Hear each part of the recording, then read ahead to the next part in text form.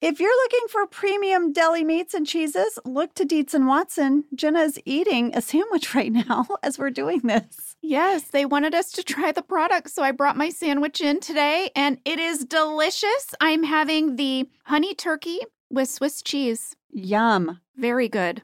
I want to tell you guys that we got the Dietz and Watson Italian-style chicken sausage, and Josh used it the other night to make this amazing pasta dish with gnocchi. It is so delicious. I'm so sorry.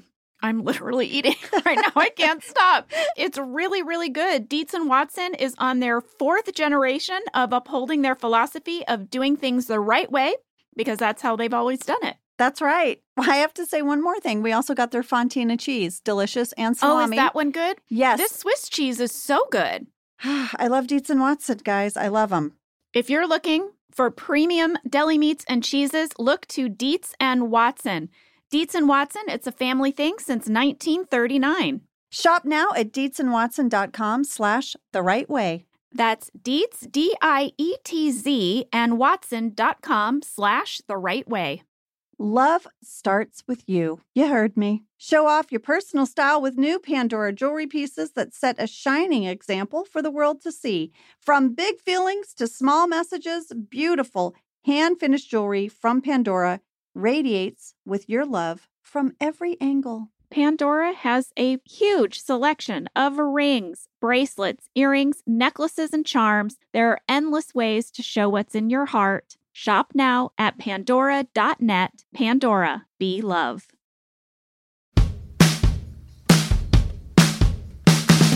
I'm Jenna Fisher. And I'm Angela Kinsey. We were on The Office together. And we're best friends. And now we're doing the Ultimate Office Rewatch podcast just for you. Each week, we will break down an episode of The Office and give exclusive behind-the-scenes stories that only two people who were there can tell you. We're the Office Ladies. Hello. Hi, you guys. I just want to say I am so happy to be sitting across this recording booth table. Is it a It's a table. Yeah. From my best friend this morning. Thanks, lady. Yeah. I am super peppy this morning. That's awesome. I'm really peppy and I got no sleep, which means I'm more loopy than peppy, so buckle in. What is in store for us today? I don't know. Would you like an update on my contrast showers before we begin today? Yeah. I've taken them to a new level. Okay. I don't shower anymore. I'm sorry, what? Well, I mean, I shower for cleanliness, Jenna. obviously. My way of doing the contrast hydrotherapy shower is now I sit in the hot tub and it's super hot, and then I do a cold dip in our freezing cold swimming pool.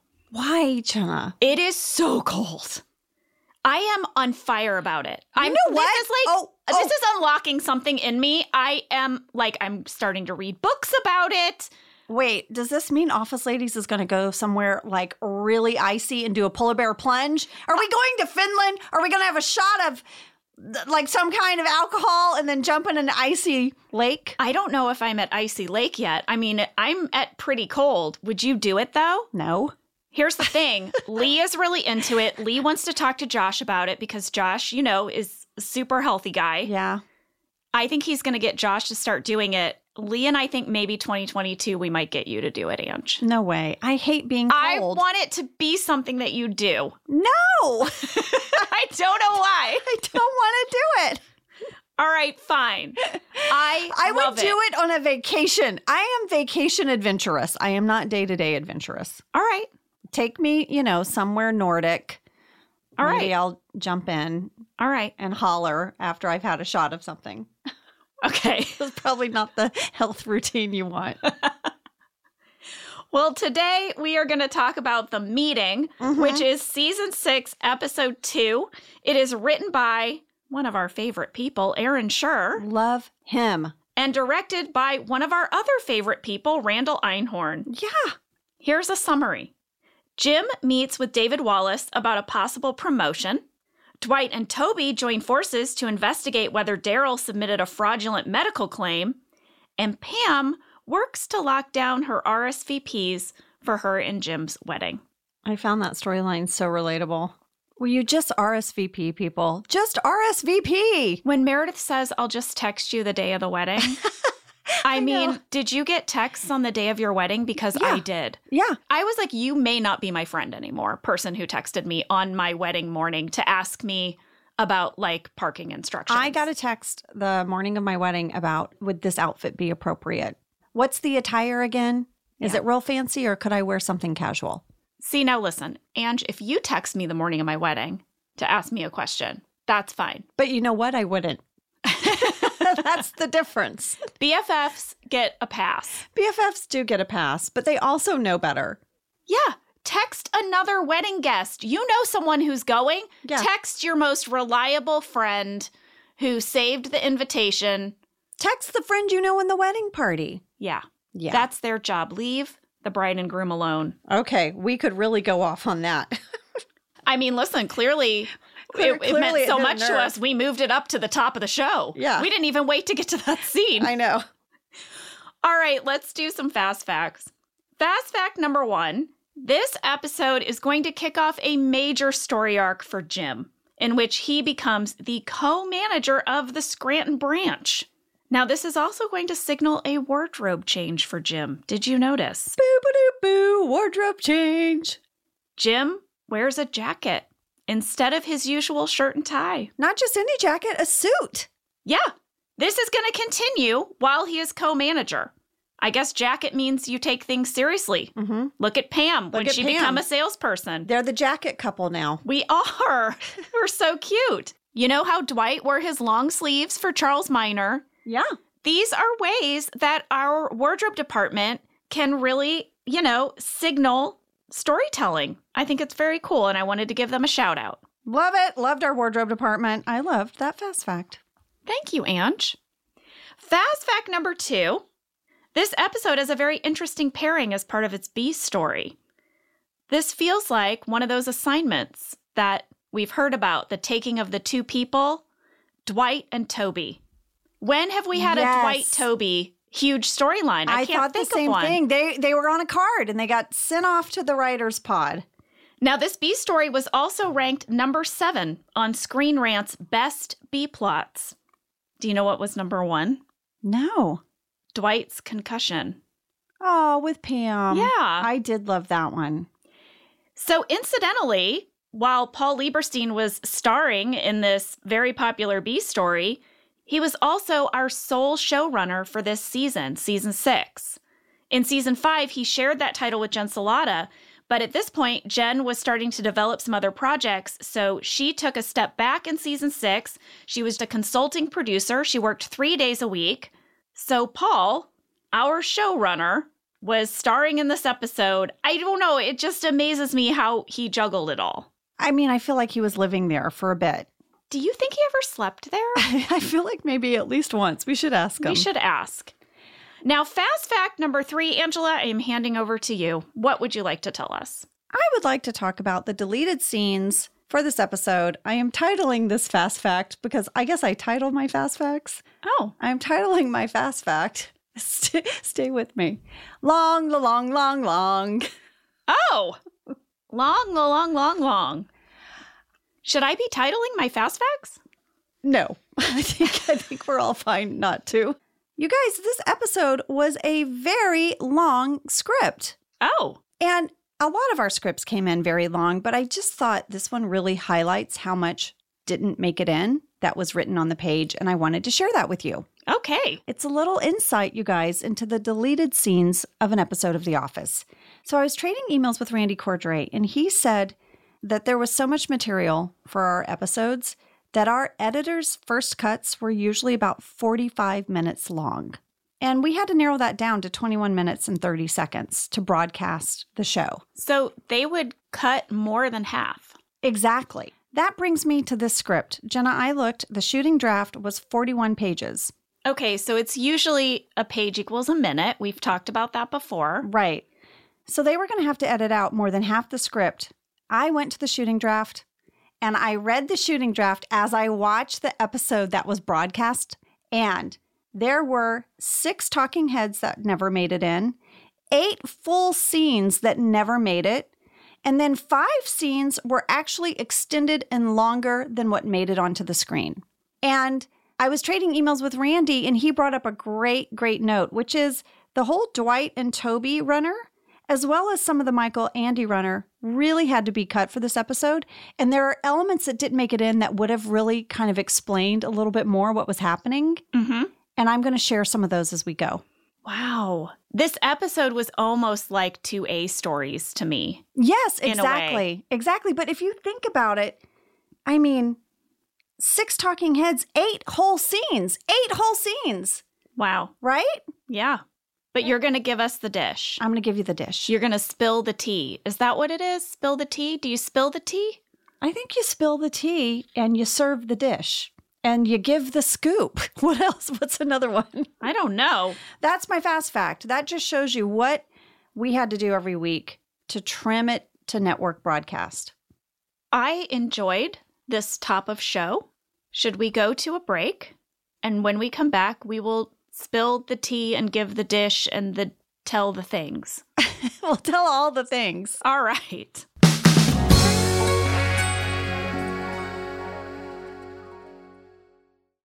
So this winter, we went on a little ski trip with another family, and we got an Airbnb, which was so wonderful, right? Because you can make your own breakfast in the morning. We could even go there for lunch to warm up.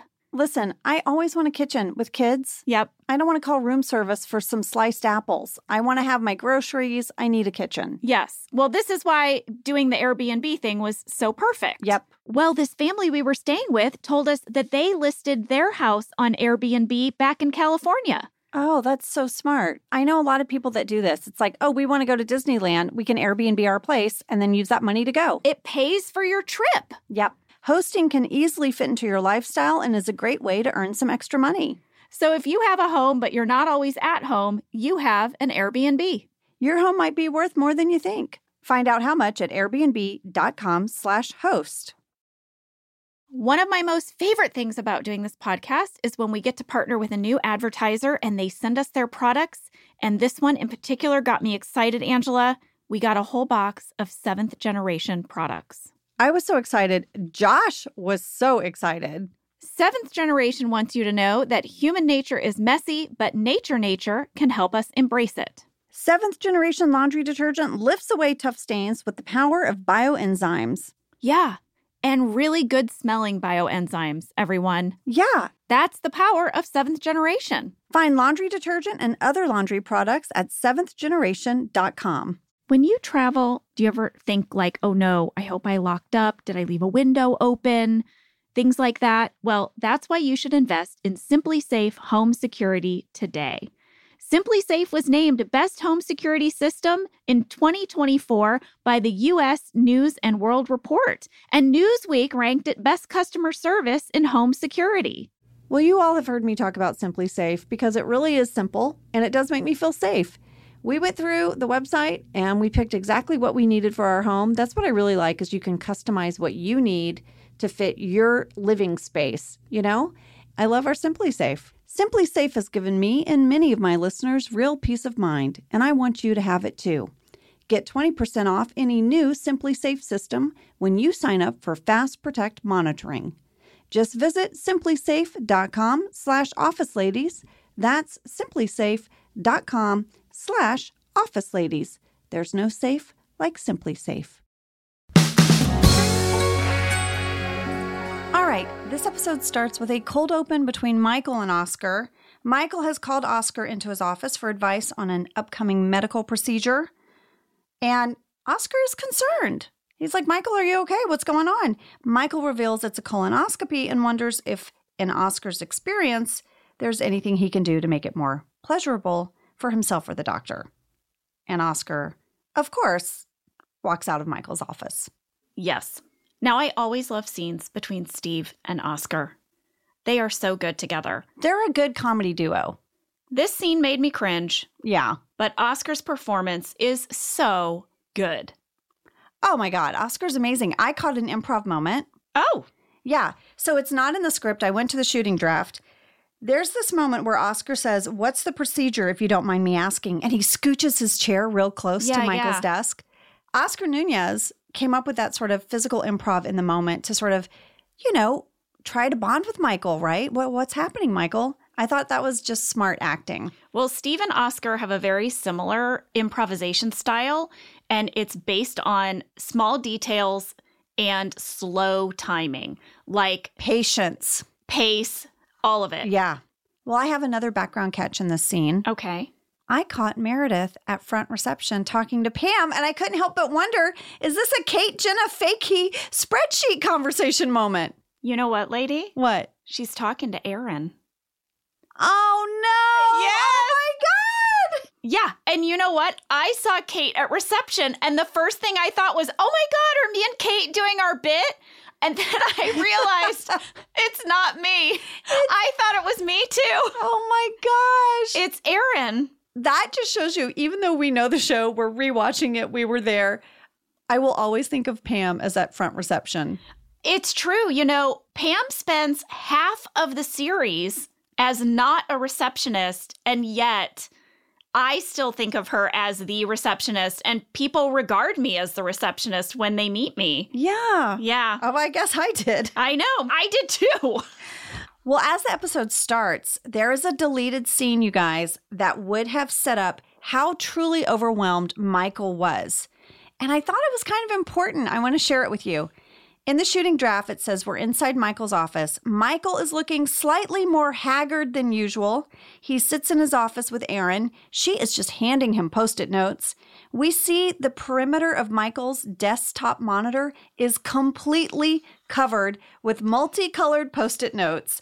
And then Erin says, Bill Seidman from Buffalo, and hands Michael a Post-it note. He puts yet another one on his computer.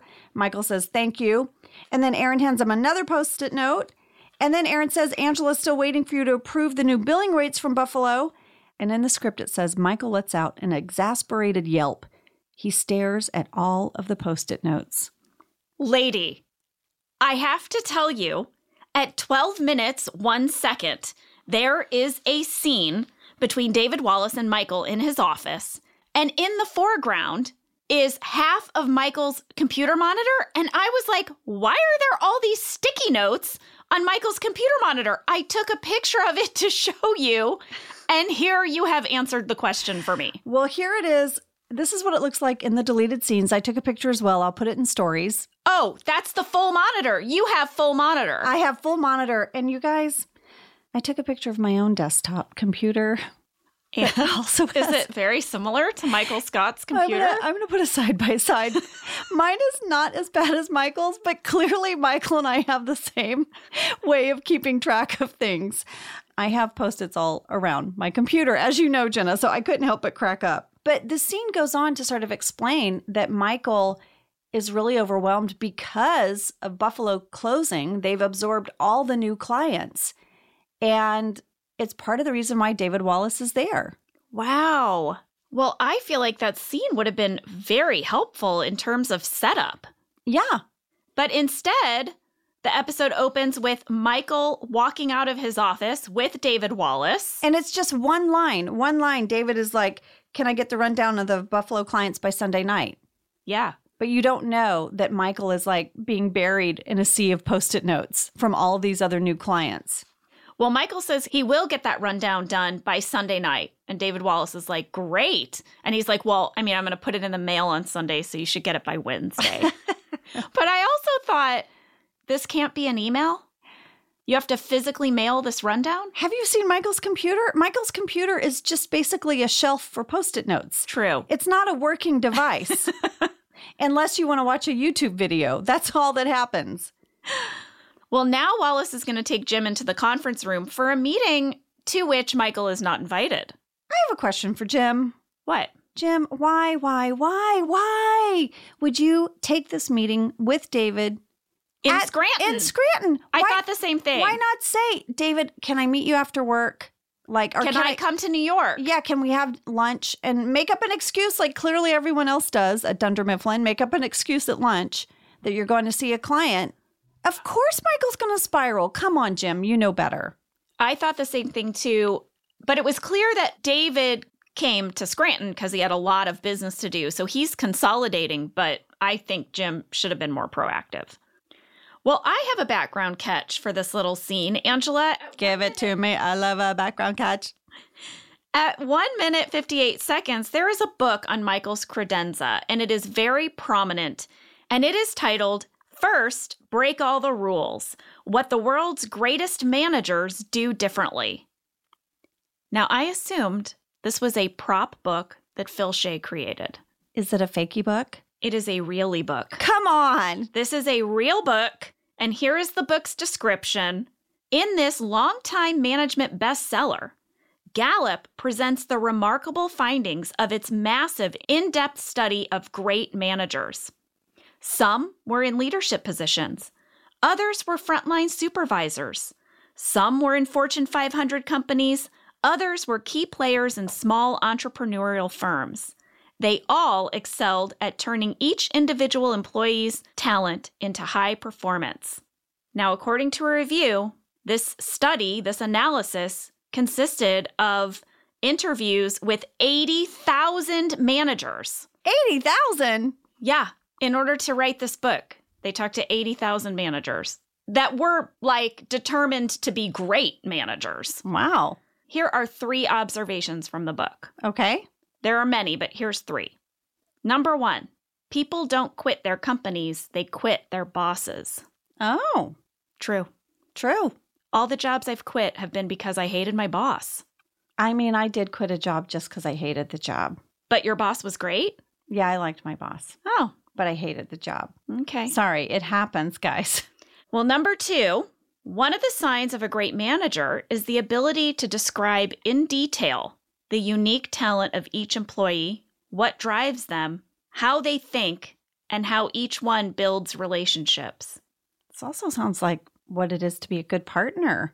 I mean, that reminded me of what it is to be a great director. Lee is a director, my husband, and he's often said, you have to have a different directing style with each actor because some actors like a lot of notes and some don't, and some need a lot of pep talk and others hate that. He's the first day on the job, your job is to figure out just how to talk to each different person. Learning everyone's strengths and quirks. Yeah, exactly. And finally, I thought this was very, very interesting. A great manager knows the difference between skills, knowledge, and weakness. Meaning, just because someone doesn't know how to do something, that's not a weakness. Maybe that's just a lack of skill or lack of knowledge. But if they have knowledge and they're not doing it right, well, then that would be a weakness. Yeah. So I have to say, I kind of thought that Michael Scott was good at number 2 and 3 on the list. He really knows everybody really well in his company. He knows how to motivate them. I thought maybe he had read this book on his credenza. He definitely has number 2 because the way he introduces a person when someone new is in the office, it's very specific. He knows everyone very intimately. He does. It doesn't take Michael long to start spiraling about Jim and David in the conference room. He says he's not worried, but he corners Pam pretty quickly. He does. He escorts her the 3 steps to her desk, but she's not telling him anything. She clearly knows why Jim is meeting with David. Mm-hmm. This scene was so hard to get through, Angela. As soon as Steve would kneel down next to my desk, I would start laughing. Just the sincerity with which he would kneel. But then when he would say that my lies would pass through my breast milk and make my unborn baby a liar, it was really hard. It was very, very funny. I really liked it when he said, well, why'd you say good luck? And you were like, that's not like me. I don't know. I'm not sure why I would say that. I'm not very superstitious. I was like, what is Pam doing? She's so bad at lying. I would like to point out in this scene, I think I'm doing some really wonderful prop work. I am filling a binder. Yeah, you're with very some busy. sheets of paper. Yeah. Yeah, that was my idea. I thought this would feel more significant than just carrying some papers from the copier and sitting down. I was like, could you get me a binder? And I could be making a binder. Anything to not be answering his questions. I liked my choice. I like it too. Well, this is going to start the Dwight Toby runner, a.k.a. Are they mom detectives? This whole storyline is 100% a case that mom detectives would take. 100%. Yeah, a fraudulent workers' compensation claim. Possible fraudulent. Possible fraudulent. Dwight is in the break room and he overhears Daryl telling Toby how he broke his ankle and he's got a doctor's note and, Toby's fine with it. And Dwight is like, no. Red flags, red flags. I'll tell you, the only thing I saw in this scene was at 3 minutes, 18 seconds. Is it a stuffed animal? The stuffed dog wearing a Toby shirt? Wearing a maroon sweater. What the heck? It totally took me out of the scene for a minute. I was like, where did this stuffed animal come from? Why does it say Toby? What is happening? But wait, just wait. I have a picture that I took, lady, to show you, even though you saw this dog too. Did you zoom in on it? Just look at it next to Paul. Just look at it. Look at Toby dog next to real Toby. Look at it. They are frowning the same. They're in the same color scheme. Look at it. Oh my God. Do you think this is like a writer's joke or a Phil Shea joke? I feel like someone saw this stuffed dog and they were like, oh my God, it's Toby. And they put a Toby shirt on it and then they put it on his desk. I mean, what is that? I need the story of that. We need to dig deeper. You have to post this picture. It's not in the script. It's not in the script. This Toby dog. It's all I could see. Well, I guess Dwight brings up enough suspicion that Toby's like, all right, maybe we should check this out, right? And he said, plus, he's always been a fan of these hard-boiled detective novels. Well, we got a fan question from Alice R. in Italy who says, around 4 minutes, 30 seconds, Toby has a sheet behind him that lists all of the HR representatives from all the Dunder Mifflin branches. So besides Toby and Holly, who are these other people? Are these made-up names? Alice also noted that Holly is wrongly associated with the Utica branch instead of the Nashua branch.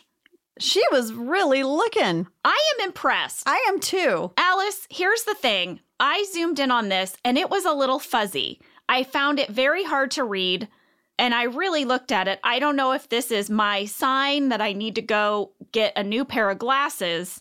Here's what I could read on the piece of paper. Number 1, yes, Holly is listed as Utica. Good catch. Also, her name is listed as Hollis P. Flax. Jenny O'Keefe is one of the names on the list. Oh, Jenny. She was our second AD. That's right. I could not tell what branch she was associated with. It was too blurry for me. But Nick Carbone. Oh, Nick, our boom operator. Was listed as the Buffalo branch HR representative. And Debbie Pierce from Hair and Makeup. From Hair and Makeup. Debbie did hair. Debbie was listed as the Nashua branch HR representative. And then when there were 3 more names, I could not make out their last names or their branches, but they were Shelley, Kim, and Chris. We had several people with those names, and I could not make out the last names. Okay. But good catch, Alice. That was really fun for me to see all those names on that sheet. And that's who they were. I love that. I love how set dressing would put the names of our crew all over the set. I know. Well, Jenna, I had to know what a hard-boiled detective was. Oh, okay. I mean, especially if we're going to be mom detectives, I feel like I need to know this genre. Yeah. So this is what it says on the internet. It's a literary genre that shares some of its characters and settings with crime fiction, especially detective fiction, or noir fiction. And hard-boiled means to be devoid of sentimentality, tough, being a detective, or story featuring a tough, unsentimental protagonist, a matter-of-fact attitudes towards violence, hard-headed, and practical. Oh, very un-Toby-like. Yeah. So to be a hard-boiled detective, this is like Toby's version of being a superhero. That's right. Wow. I know. Well, now Michael is going to interrupt Jim's meeting with David Wallace. He's just going to burst into the conference room while on the phone. I have his fake phone call conversations. Please. His first one, as he walks in, he says, Well, if he doesn't like it, you can tell that SOB that he's fired. Sorry, I'm going into a meeting right now. I will. I love you too. Bye. Who's he talking to? Who's he talking to?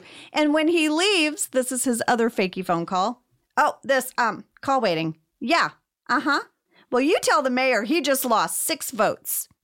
This tactic of bursting into the room, talking on the phone, reminded me a little bit of my strategy of walking up to famous people laughing. I have to say. I thought maybe. This is Michael's way into a meeting. Yeah. Meeting people. So now Creed and Michael are sort of peering into the conference room together from some file cabinets. First of all, Creed just always makes me laugh. I love him. I love every time he is on screen. What I also love about the character Creed is that he is the last person you ever want to make you feel better about a situation. True. And so the fact that they partnered him next to Michael while Michael is worried about what's happening in the conference room. Yeah. Is so perfect. During this, Steve is flipping through the yellow pages. Oh, no. What'd you see? Do you remember the yellow pages? Of course. You used to get a big one in the mail. Yeah. Does this happen anymore? I think the yellow pages are online now, but I think in some places they still print them. Yeah, you still get a hard copy, I think. Well, I don't get one. I feel like I got one a few years ago. I don't know. Do youngins know what the yellow pages are? Let your fingers do the walking? Do they know? I doubt it. You know what? We should show our kids a yellow page. Here, guys, for any of you out there who are young and are like, what are the yellow pages? So every year you would get a phone book. First of all, you would get white pages, and that would list everyone's name and address. Yeah, it was like an alphabetical list of everyone in your city. And I remember getting it as a kid and like looking us up and being like, there we are. Mm-hmm. Ours always had like a little star or circle by someone we knew. Like my mom would have gone through and like made little markings. Oh, yeah. Or you earmark it. Yeah. Well, the yellow pages was a directory of all of the businesses in your area, and they were listed alphabetically by the type of business. Right, like florist. Yes, if you needed an electrician, you looked in the electrician section. And different businesses might take out ads so that their listing was bigger or flashier, like a half page. Yeah, and that's why a lot of businesses would put the letter A somewhere in the name, like Awesome Plumbers. Yes. Because then they would be at the top of the list. Yes. And then there were also the blue pages, which is a government directory. I never got a blue pages. I never heard of the blue pages. Well, they could be at your library. You could look in the blue pages if you needed to contact a government agency in your area. Like the water department for your city. Yes. But when I saw the yellow pages, I got really nostalgic. And I was like, as a kid, I would flip through the yellow pages and look at the ads. Like, I would read the comics in the newspaper that we got every day at our house. And yeah, the funnies. The funnies. And like, I would read the back of the cereal box at breakfast because we didn't have smartphones or internet. Right. I would flip through the Sears catalog, circling stuff. Oh, how great was it to get a catalog? I love a catalog. I still love a catalog. I do still love a catalog. Anyway, well, there you go for you youngins. All the fun you missed out on. Anytime you want a breakdown of some old tech, just hit up these two middle-aged ladies. We'll tell you. Oh, now we have Pam's storyline. Yes, she's on the hunt for the RSVPs. She starts with Kelly. Kelly wants to know if Ryan is going to the wedding. She doesn't want to RSVP unless Ryan is going. Because it would be a waste of time. I mean, wait, that came out wrong. Right. I mean, what she's trying to say is that she would really like it if Ryan went, because then she would go and she'd really like to be there to support Jim. Everything she said to you was like, it's a frenemy moment. We had a fan question from Heather B. in Victoria, British Columbia. At 5 minutes, 48 seconds, when Pam goes to Kelly's desk, there is a sign that says Kelly's Nook. Oh! And there is. And, you know, before she had her little nameplate that said Kelly that she got in the Yankee swap. But this is a new sign. It says Kelly's Nook. I love a nook. Heather B. wondered if this was an addition from the scene when she told Dwight to get out of her nook. Well, this scene is going to take us to a Pam talking head. Mm-hmm. And Pam and Jim have clearly done that thing, the destination wedding, you guys. If your friend has a destination wedding, it's because they're trying to rule out some people. I think that's true. Because you're allowed to have a smaller guest list if it's a destination wedding. That's right. You don't expect everyone to go with you to like a remote area or like a fancy vacation. I'm getting married on a boat. What? Well, it is revealed that Jim and Pam are getting married in Niagara Falls. Mm-hmm. Now, when we traded emails with Warren and Halstead about their episode Cafe Disco, Halstead reminded me that in an earlier version of the script, Pam and Jim were going to get married in Paris. Oh my gosh, I forgot that. Isn't that crazy? And they changed it to Niagara because they felt like Paris, number one, they thought it was a little bit too kind of on the nose, romantic, maybe too much of a stretch budget-wise, and they thought Niagara Falls was perfect. I agree. I think that Paris just seems a little too big and too far away for who Jim and Pam are. I agree. Now, also speaking of Niagara Falls, we are not that far from these wedding episodes. And Randy shared with us that they were already heavily prepping that episode. Like, heavily. It's a big episode. We'll get there, but it's a big one. At 6 minutes 32 seconds, we got a fan question from Emily B. in Alabama who said, behind Pam on the file cabinet by Kelly's desk, there is a Greater Scranton Chamber of Commerce business card from someone named Mary. I looked up the current board of directors, and apparently this person is no longer active, but I'm curious to know, why were they represented on the show? Emily B., Mary at the Chamber of Commerce was like a huge help to our show. Yes, she's an unsung hero. Carrie Bennett shared all about her with us. Yeah, if you remember in Carrie Bennett's interview, it was from a revisited episode. Carrie shared that she created a relationship with Mary, and Mary would help us get local treasures for the show. Props, signs, pizza boxes. That is a great interview, by the way. If you guys haven't listened to it, our interview with Carrie Bennett, who was the wardrobe designer for The Office for the first 4 seasons. And she really was like groundbreaking in what she brought to the show. And the relationship with Mary was one of those things. But we put that business card in a nice prominent spot. Yay. That was our way of putting Mary on the show. Yay, Mary. So now we get to one of my favorite scenes. It's Michael sitting on Andy's desk while he's trying to spy on Jim and David's meeting in the conference room. And he's just like throwing out random questions. Oh, lady, I have so much for this. Are you ready? Yes. I love the scene. I know you loved it. In the episode, it starts with these 2 lines. Andy says, "What can I do for you, Hoss?" Michael, staring into the conference room, says, "How are your cells doing?" But Jenna, the scene was so much bigger, and big chunks of it were edited out for time, and I feel like we need to hear the full scene.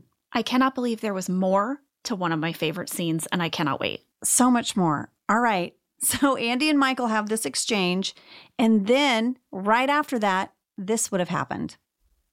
How are my sales doing? They're good. Super solid. What do you mean? Your retention, how's your retention been? Client retention? You're asking me about client retention? Yes. Well, Angela, my sales numbers are not updated, so that's on you. Stop haranguing me. Stop haranguing me. All right. So Angela's like, stop haranguing me. And then here's the part that made it in. Andy's like, busted. My numbers are down a little bit. It's because of the economy. You're not buying it. You're good. Okay, the truth is I've been having trouble focusing lately. I'm in this weird, flirty, nebulous thing with this cousin of mine. It's a total mind effer, which leads to one of my favorite lines. Yes. Phyllis saying, again with the cousin. It's so amazing, the idea that Andy will not shut up about this weird cousin thing. But then he reads the email. Yes. He says, oh, I'm sorry, Phyllis. You explain this email, okay? Hey, Andy, let's go visit Grandma and then get drunk together. Ha ha. I mean, that's amazing. Okay.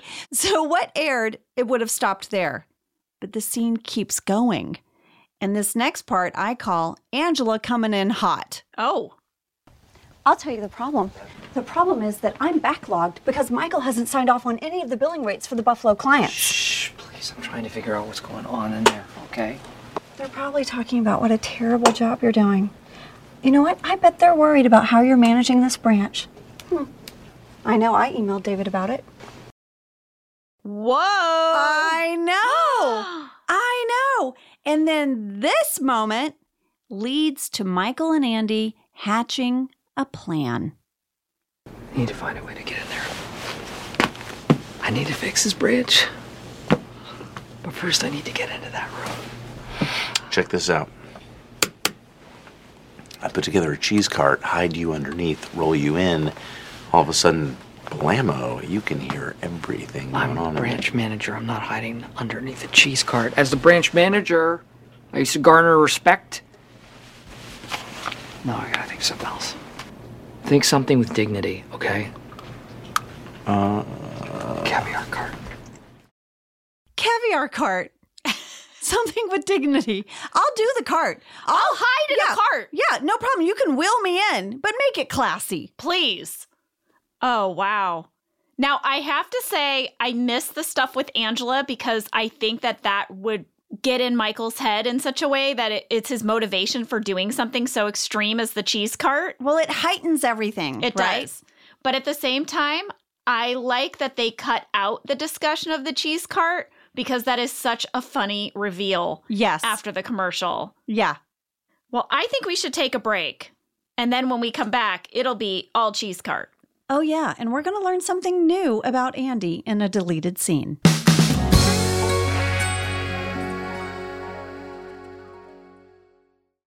Walmart Plus is the membership that saves you time and money on the stuff you'd expect, plus the stuff you don't. Like gas. You can save on gas while you drive the kiddos to soccer practice. Plus, take some guilt-free time on the couch because Walmart Plus also saves you time and money with free delivery.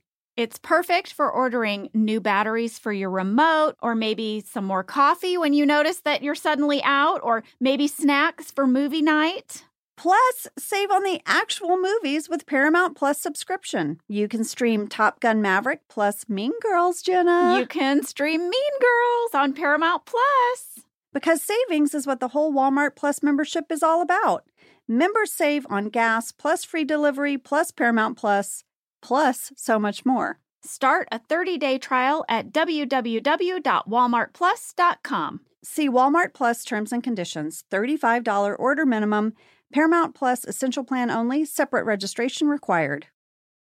Your home is your creative canvas. It can be an expression of your unique style, and only Wayfair has everything you need to bring that vision to life.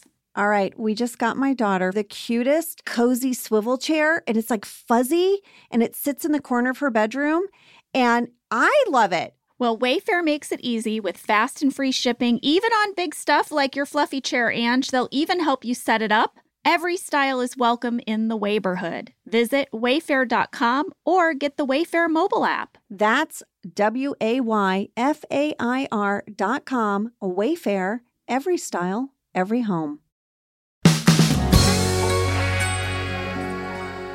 We are back, and you know what they say about a plan when it's just so crazy it might work? Yeah, Operation Cheese Cart. It's happening. You know why? It's just elegant. We have this talking head in the kitchen, and over Michael's shoulder, we can see Andy preparing a cheese cart. He's taking cheese out of some sandwiches. We had a fan catch from Gabby M. in Phoenix who said, when Andy is making the cheese plate, he takes 5 pieces of cheese off of someone's sandwich. Who puts 5 pieces of cheese on a sandwich? And I was like, good catch, Gabby. I have an answer for you. What? Remember those 8 deleted scenes? Yes. Here's one of them. It would have happened later in the episode. Interior kitchen. Kevin takes a bite out of his sandwich and looks confused. Kevin opens the sandwich and discovers the cheese is missing. Kevin says, "Hey," and sadly walks to the fridge, takes out the blue cheese dressing, and pours it onto his sandwich and starts to eat it. It was Kevin's sandwich. He likes a lot of cheese. Gabby, Kevin likes 5 pieces of cheese. That's who. Now we realize that Michael is going to hide in the bottom of this cheese cart. Andy wheels him into the conference room and gives a big old speech about cheese. I mean, it's a fantastic speech. We had a fan question from Christy R. in Greensboro, North Carolina. And I'm just going to say, Christy R., you are reading my mind. What is it, Christy? Andy's cheese tray explanation is one of my favorite scenes. Was any part of this improvised? Were there any alts? Him talking about how the cheddar-style spread has reacted nicely with the air makes me laugh out loud every time. Christy, me too. Same. Can we hear it? We have to hear it. I need to hear him say challenging and delicious. Oui, oui, monsieur. From the Wisconsin region, a nice, firm cheddar. Also from the great state of Wisconsin, an aged Parmesan. Here you will find a cheddar-style spread, which has reacted nicely with the air to form a light rind, which I think you'll find both challenging and delicious. At that point, I would recommend you take a quick trip south of the border to the great state of Illinois, where you will find this fine blue cheese dressing. If I may be so bold, it's a lot of fun to let the goldfish take a little swim in the blue cheese. Bon appetit. Okay. I checked the script, and the line, which has reacted nicely with the air to form a light rind that I think you'll find both challenging and delicious, was not in there. Also, the scripted version did not include the part about the goldfish going for a swim in the blue cheese. I do not know if Ed improvised these things, if they pitched him these lines on the fly, but I also think I can kind of almost hear Ed breaking at the beginning of this cheese speech because I just know his voice so well. Yeah. And I have to imagine there are bloopers. I have to imagine. I have not seen them. They are not on the blooper reel, but I don't know. You know there were bloopers. Come on. Him and John in the same room together and him saying all that stuff. Forget it. Also, we had a fan catch from Cessia Z in London, Ontario, Canada. If you look closely at 8 minutes, 55 seconds, you can see Michael peeking out of the sheet from the cheese platter cart. And you can. It is amazing. It's as Andy is leaving, Michael just like peeks out the corner. Because I had thought to myself, did they make Steve really sit in that cheese cart for all of that? I think he was in there. He was, because what if he did something and they wanted it on camera? You never know with Steve, right? Well, you know what it reminded me of? It reminded me of the time that I was on Busy Phillips' talk show, and it was my birthday, and Busy was giving me all these presents, one by one, from cast members of The Office. What did I give you? You gave me a t-shirt with a picture of bread on it. Mm-hmm. I believe Ellie sent me a jar of rosemary crackers. Yes, she did. We'll tell you all about that in the finale episode. You're going to have to wait for it. But there was this giant box on the stage, and that was the final gift. What was it? What was this box going to be? Can I point out, it was on the stage for like 20 minutes. A long time. Yeah. A very long time. And I was like going on and on about sourdough starter. All the while, this big box is sitting there. And after 20, 30 minutes of this taping, Steve Carell popped out of the box. Yeah, Busy was like, there's one more gift. I know. And poor Steve had been sitting in a box for half an hour. But who knows how long he'd been there, because he probably had to crawl in it before you came out on stage. Well, Busy did this whole crazy thing during the break where she was like, Jenna, come here. I want to take a picture with you inside of our photo booth. And I was like, okay. And then we went in there and she was like, oh, it's not working. It's not working. You stay in here. Stay in the photo booth while she was like, guys, you got to fix the booth. And she would not let me out of this photo booth. It was so, I remember thinking like, this is odd. She really wants the photo booth picture. I mean, this is very Angela Kinsey of her. But I think that was when Steve was loading into the box. Well, yeah, they were trying to keep you tucked away so you wouldn't see. But I was so surprised. And then I think the first thing I said was, how long have you been in there? But anyway, when he was hiding in the cheese cart, I was like, oh my God, that reminds me of when he hid in that box. I must have watched that scene, Jenna, probably 5 times. I just loved it so much. Same. And I had this moment where I was like, has Ed been a waiter? Because that was so good. Yeah. Has he served cheese? Has he served cheese or some kind of food? But we did find some really great new information about Andy in a deleted scene. Jenna, it would have come earlier in the kitchen, but this is why Andy knows so much about cheese. You got to hear it. No. What? You don't put a soft cheese next to a hard cheese. I was making a smiley face. Mm-hmm. Okay. Let me ask you something. Did you also spend a summer in Toulouse apprenticing for a fromagier? What? Yeah, I didn't think so. All right, you know a lot about cheeses. I I've already started. All right. Oh, hey. What do you think I should say if I get caught?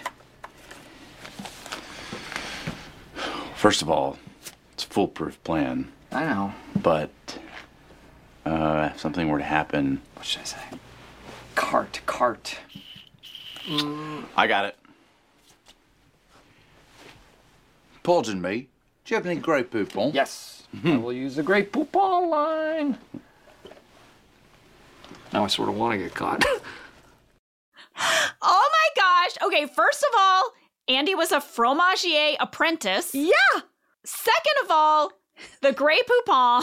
Don't you wish that had happened? I kind of needed it to happen. I totally remember those commercials. I did too, which sent me down a rabbit hole last night. You remember, guys, they were a long time ago, but there would be sort of a very elegant, refined gentleman in a Rolls Royce eating an elaborate sandwich with Grey Poupon In the back of his seat. car. Yeah, like on a little mini tray. Yes. Like as if he was on an airplane in like an English countryside. And another Rolls Royce with another older distinguished gentleman would pull up and they would say this. Pardon me, would you have any Grey Poupon? But of course. So, of course, that wasn't where I stopped, Jenna, with my Grey Poupon Of course research. not. Of I would course hope not. I had to go to the Grey Poupon website, and there's a lot of fascinating things about Grey Poupon. Did you know it was made with wine?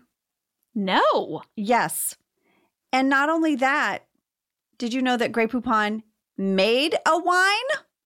Wait, what? Yes. They're a winemaker and a fancy mustard maker? They make fancy mustard, but they decided to feature a white wine. It was called La Moutarde Vin, probably saying it wrong. And it was inspired by their Grey Poupon mustard. Here is how the wine is described, Jenna. Are you ready? Yes. Bright hints of spice, pronounced citrus, floral characteristics balanced by vibrant acidity, with the typical texture and roundness on the palate you'd expect from a Viognier. Probably saying that wrong. So guess what? What? I thought we both needed a bottle. What? What? And I tried to buy the Grey Poupon white wine, and it's sold out! Oh my God. I am going to tell you right now that I have never in my life craved more a sandwich with Grey Poupon mustard and a glass of their mustard wine. What? I need it now. Well, I'm going to keep You trying had to buy me it. so excited and now I am so sad. I'm going to keep trying to buy it because even as I read the description of the white wine inspired by Grey Poupon mustard, Yes. it sounded like Andy describing the cheese cart. I mean, with a typical texture and roundness on the palate. Wow.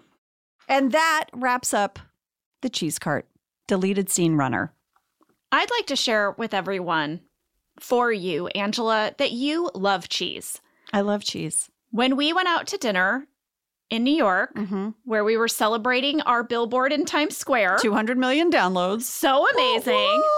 We went to dinner, and on the menu, one of the options is a cheese plate with fancy cheeses. Yes, several different kinds you can pick.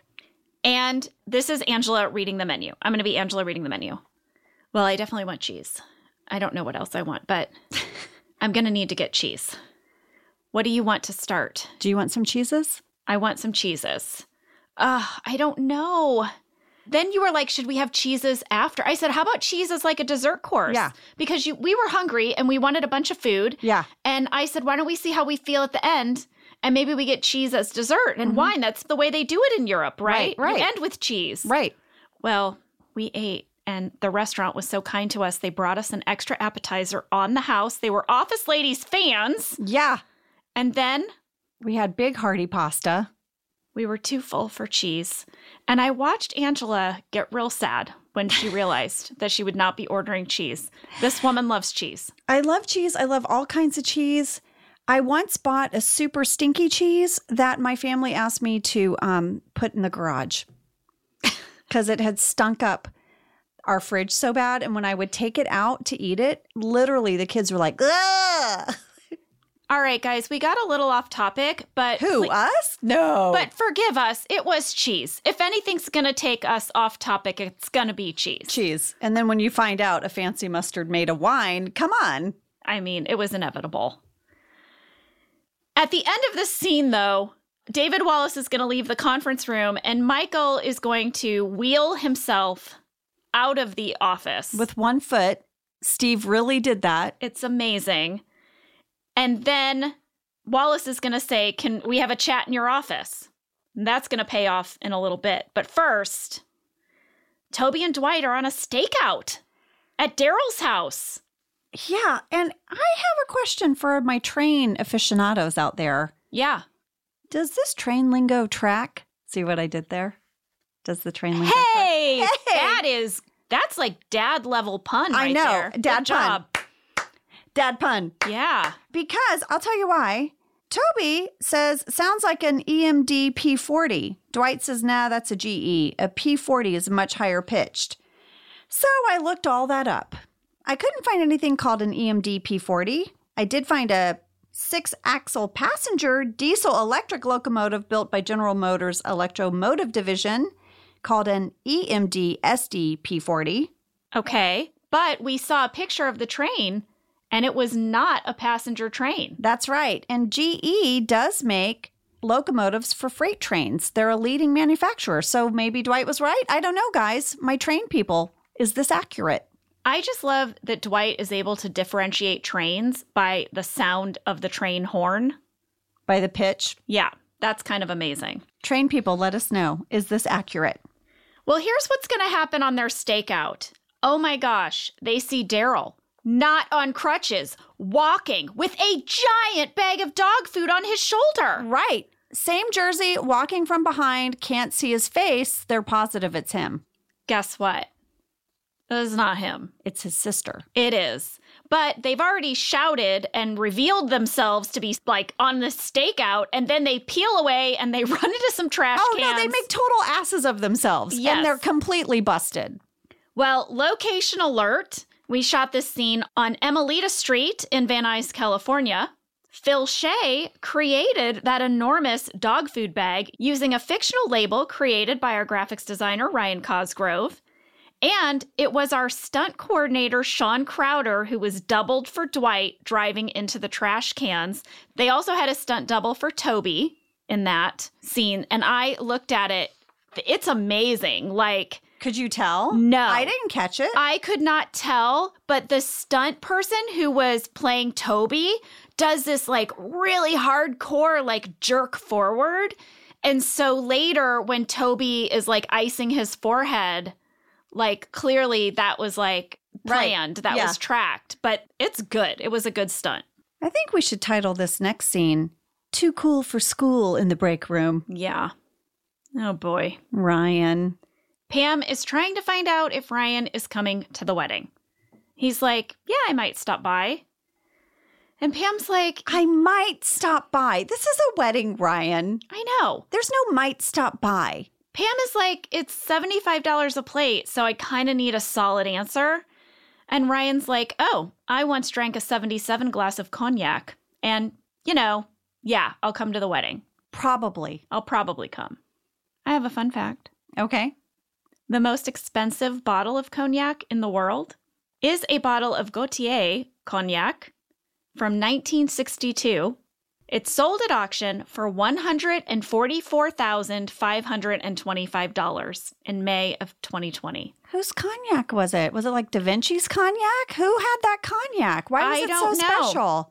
But because there are only 3 bottles of this, quote, exceedingly rare spirit that still exists today, and all of them still have their original labels. So people, check your liquor cabinets, because if you have one of the other 2 bottles, you are swimming in $144,525. If your grandfather has an old bottle of cognac wedged in the back that his grandfather gave him, it might be worth your some lottery dough. ticket. Yeah. Well, David and Michael are going to have a scene now where David is basically like, Michael, can you handle all these new responsibilities? And also, what do you think about Jim in a leadership role?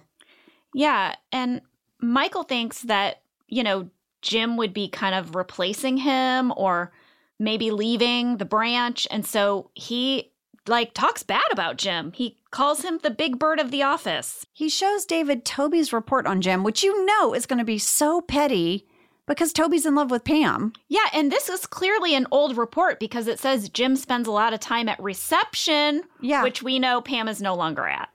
Well, there was a Jim talking head in the shooting draft that didn't make it in. Yet another one of those deleted scenes, right? This is what Jim would have said. So it turns out Pam's dowry was a bit disappointing. It was mostly just stuffed animals and scrunchies, and a kid can't live on scrunchies. The stuffed animals may come in handy. Anyway, yeah, I need a promotion. Pam's dowry was stuffed animals and scrunchies. You know, what's funny to me about that is that it was Jim who brought the debt into their marriage with the purchase of his parents' home. I knew I was going to stir the pot. I'm just saying. I knew. I'm just saying. I knew when I read it, I would stir the Jim and Pam pot. Well, it was in this scene with David Wallace that I saw all the sticky notes on the computer. And also there's a fan catch from Kane H. from California who said, in the meeting, Michael says he has to talk to his guy from H&R Block. But in Job Fair, Michael says, what does H&R Block do? So has Michael learned what H&R Block does, or does he just say it to try to be relatable?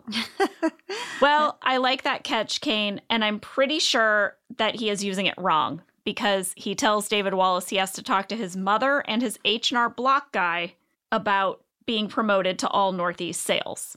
I'm not sure why you need your guy at H&R Block to weigh in. I think he should weigh in on everything. I think that's what Michael thinks. Relationship advice. Well, Jim does have a talking head, Angela, where he says that the reason he didn't tell Michael about all of this promotion stuff was that he was afraid Michael would try to help and that it would be a debacle. And he notes that Michael once handed out Jell-O shots at the 23rd mile of the Steamtown Marathon. We got some mail from Greg Z in Pocono Pines, Pennsylvania. What's up, Greg? I found this a delightful letter. Greg Z says, as you two plan your epic road trip to Scranton, Pennsylvania, I propose that you add the Steamtown Marathon to your list of must-dos. In fact, how fun would it be for you two to make an appearance at the 23rd mile of the race, the exact spot where Michael handed out his Jell-O shots? P.S. I am currently training for my 13th Steamtown Marathon myself, and I listen to your podcast every Wednesday, or sometimes I save it for my long runs on Sundays.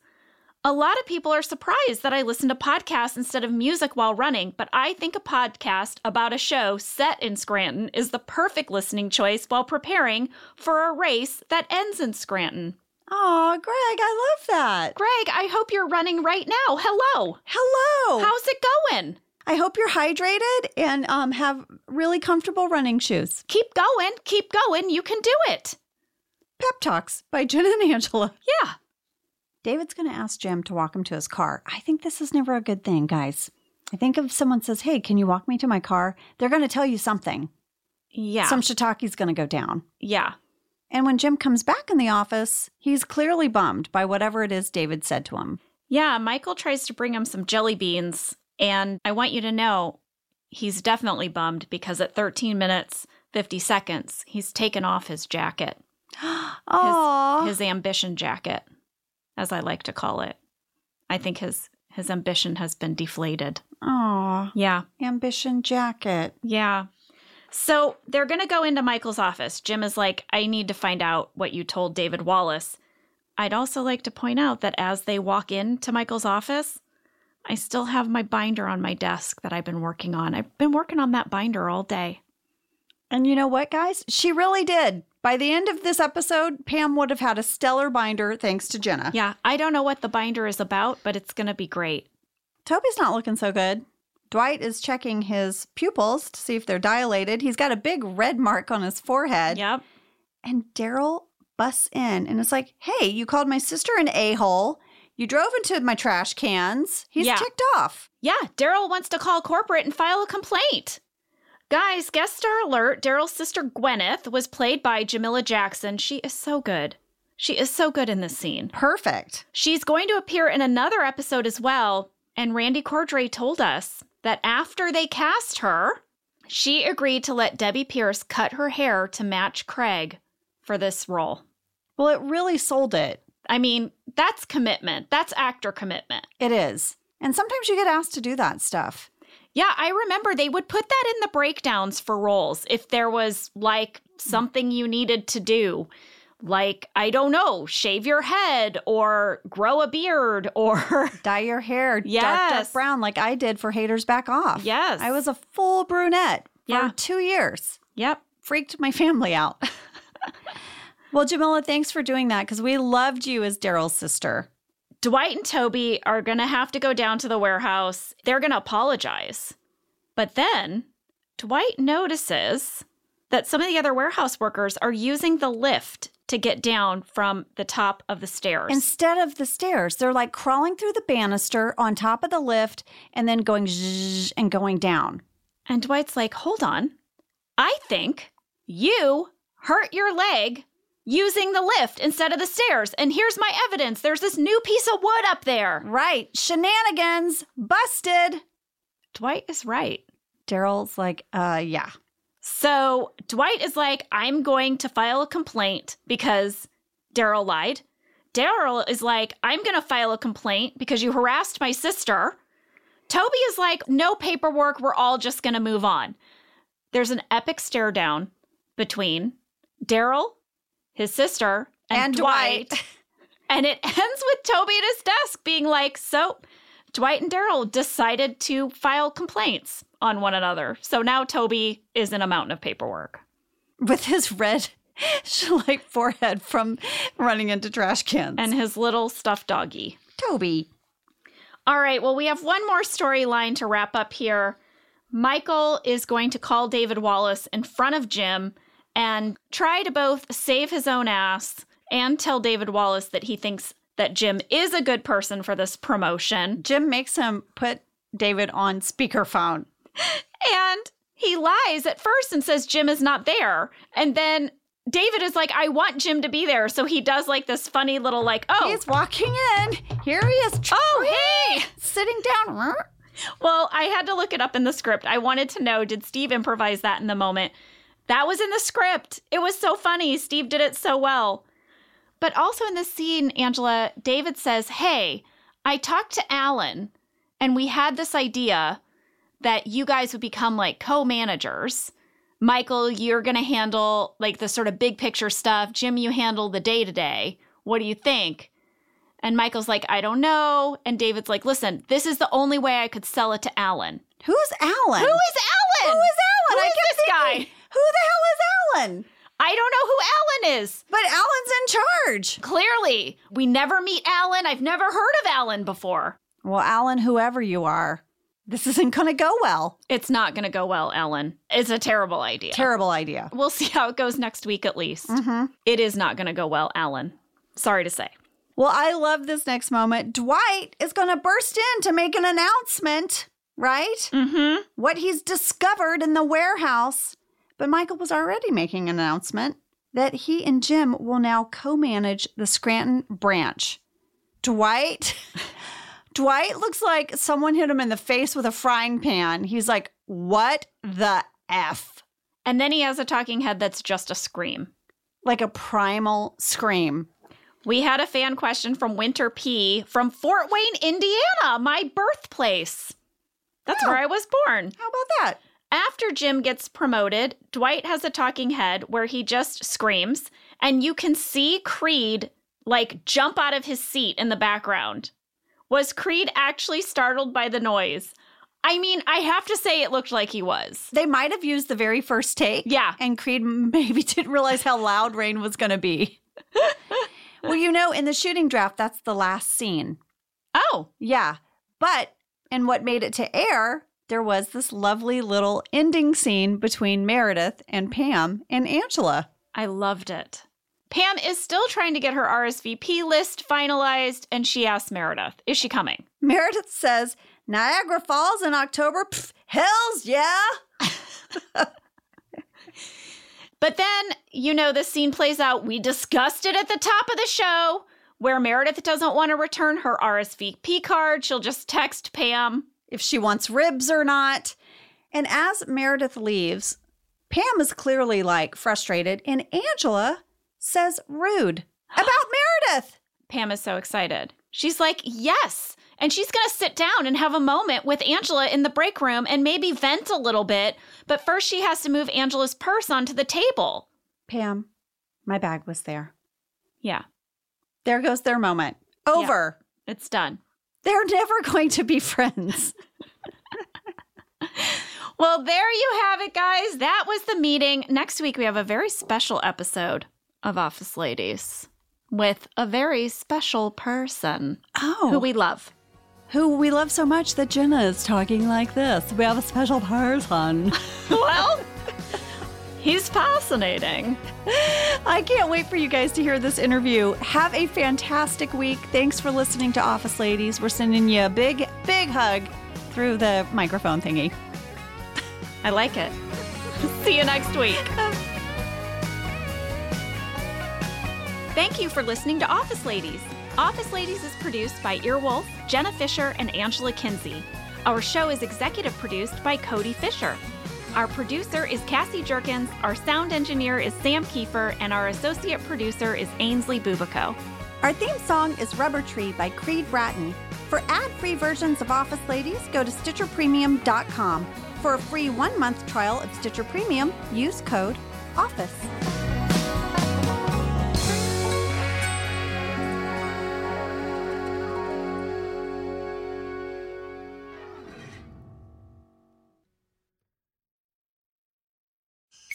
The legend of Cayman Jack is just around the corner. Mixed with blue agave nectar, real lime juice, and cane sugar for the perfect balance of sweet, salty, and sour every time. Discover legendary taste with Cayman Jack, America's #1 margarita. Premium flavored malt beverage. Please drink responsibly. All registered trademarks used under license by American Vintage Beverage Company, Chicago, Illinois. This show is sponsored by BetterHelp. You know, we all carry around different stressors. Some are big, some are small. I know I keep mine kind of bottled up, and it can start to affect us. Well, therapy is a safe place to get things off your chest and figure out how to work through whatever is weighing you down. If you're thinking of starting therapy, give BetterHelp a try. It's entirely online, designed to be convenient, flexible, and suited to your schedule. Just fill out a brief questionnaire to get matched with a licensed therapist and switch therapists anytime for no additional charge. You can finally get a chance to talk about all those stressors. Get it off your chest with BetterHelp. Visit BetterHelp.com/OfficeLadies today to get 10% off your first month. That's BetterHelp, HELP.com/OfficeLadies.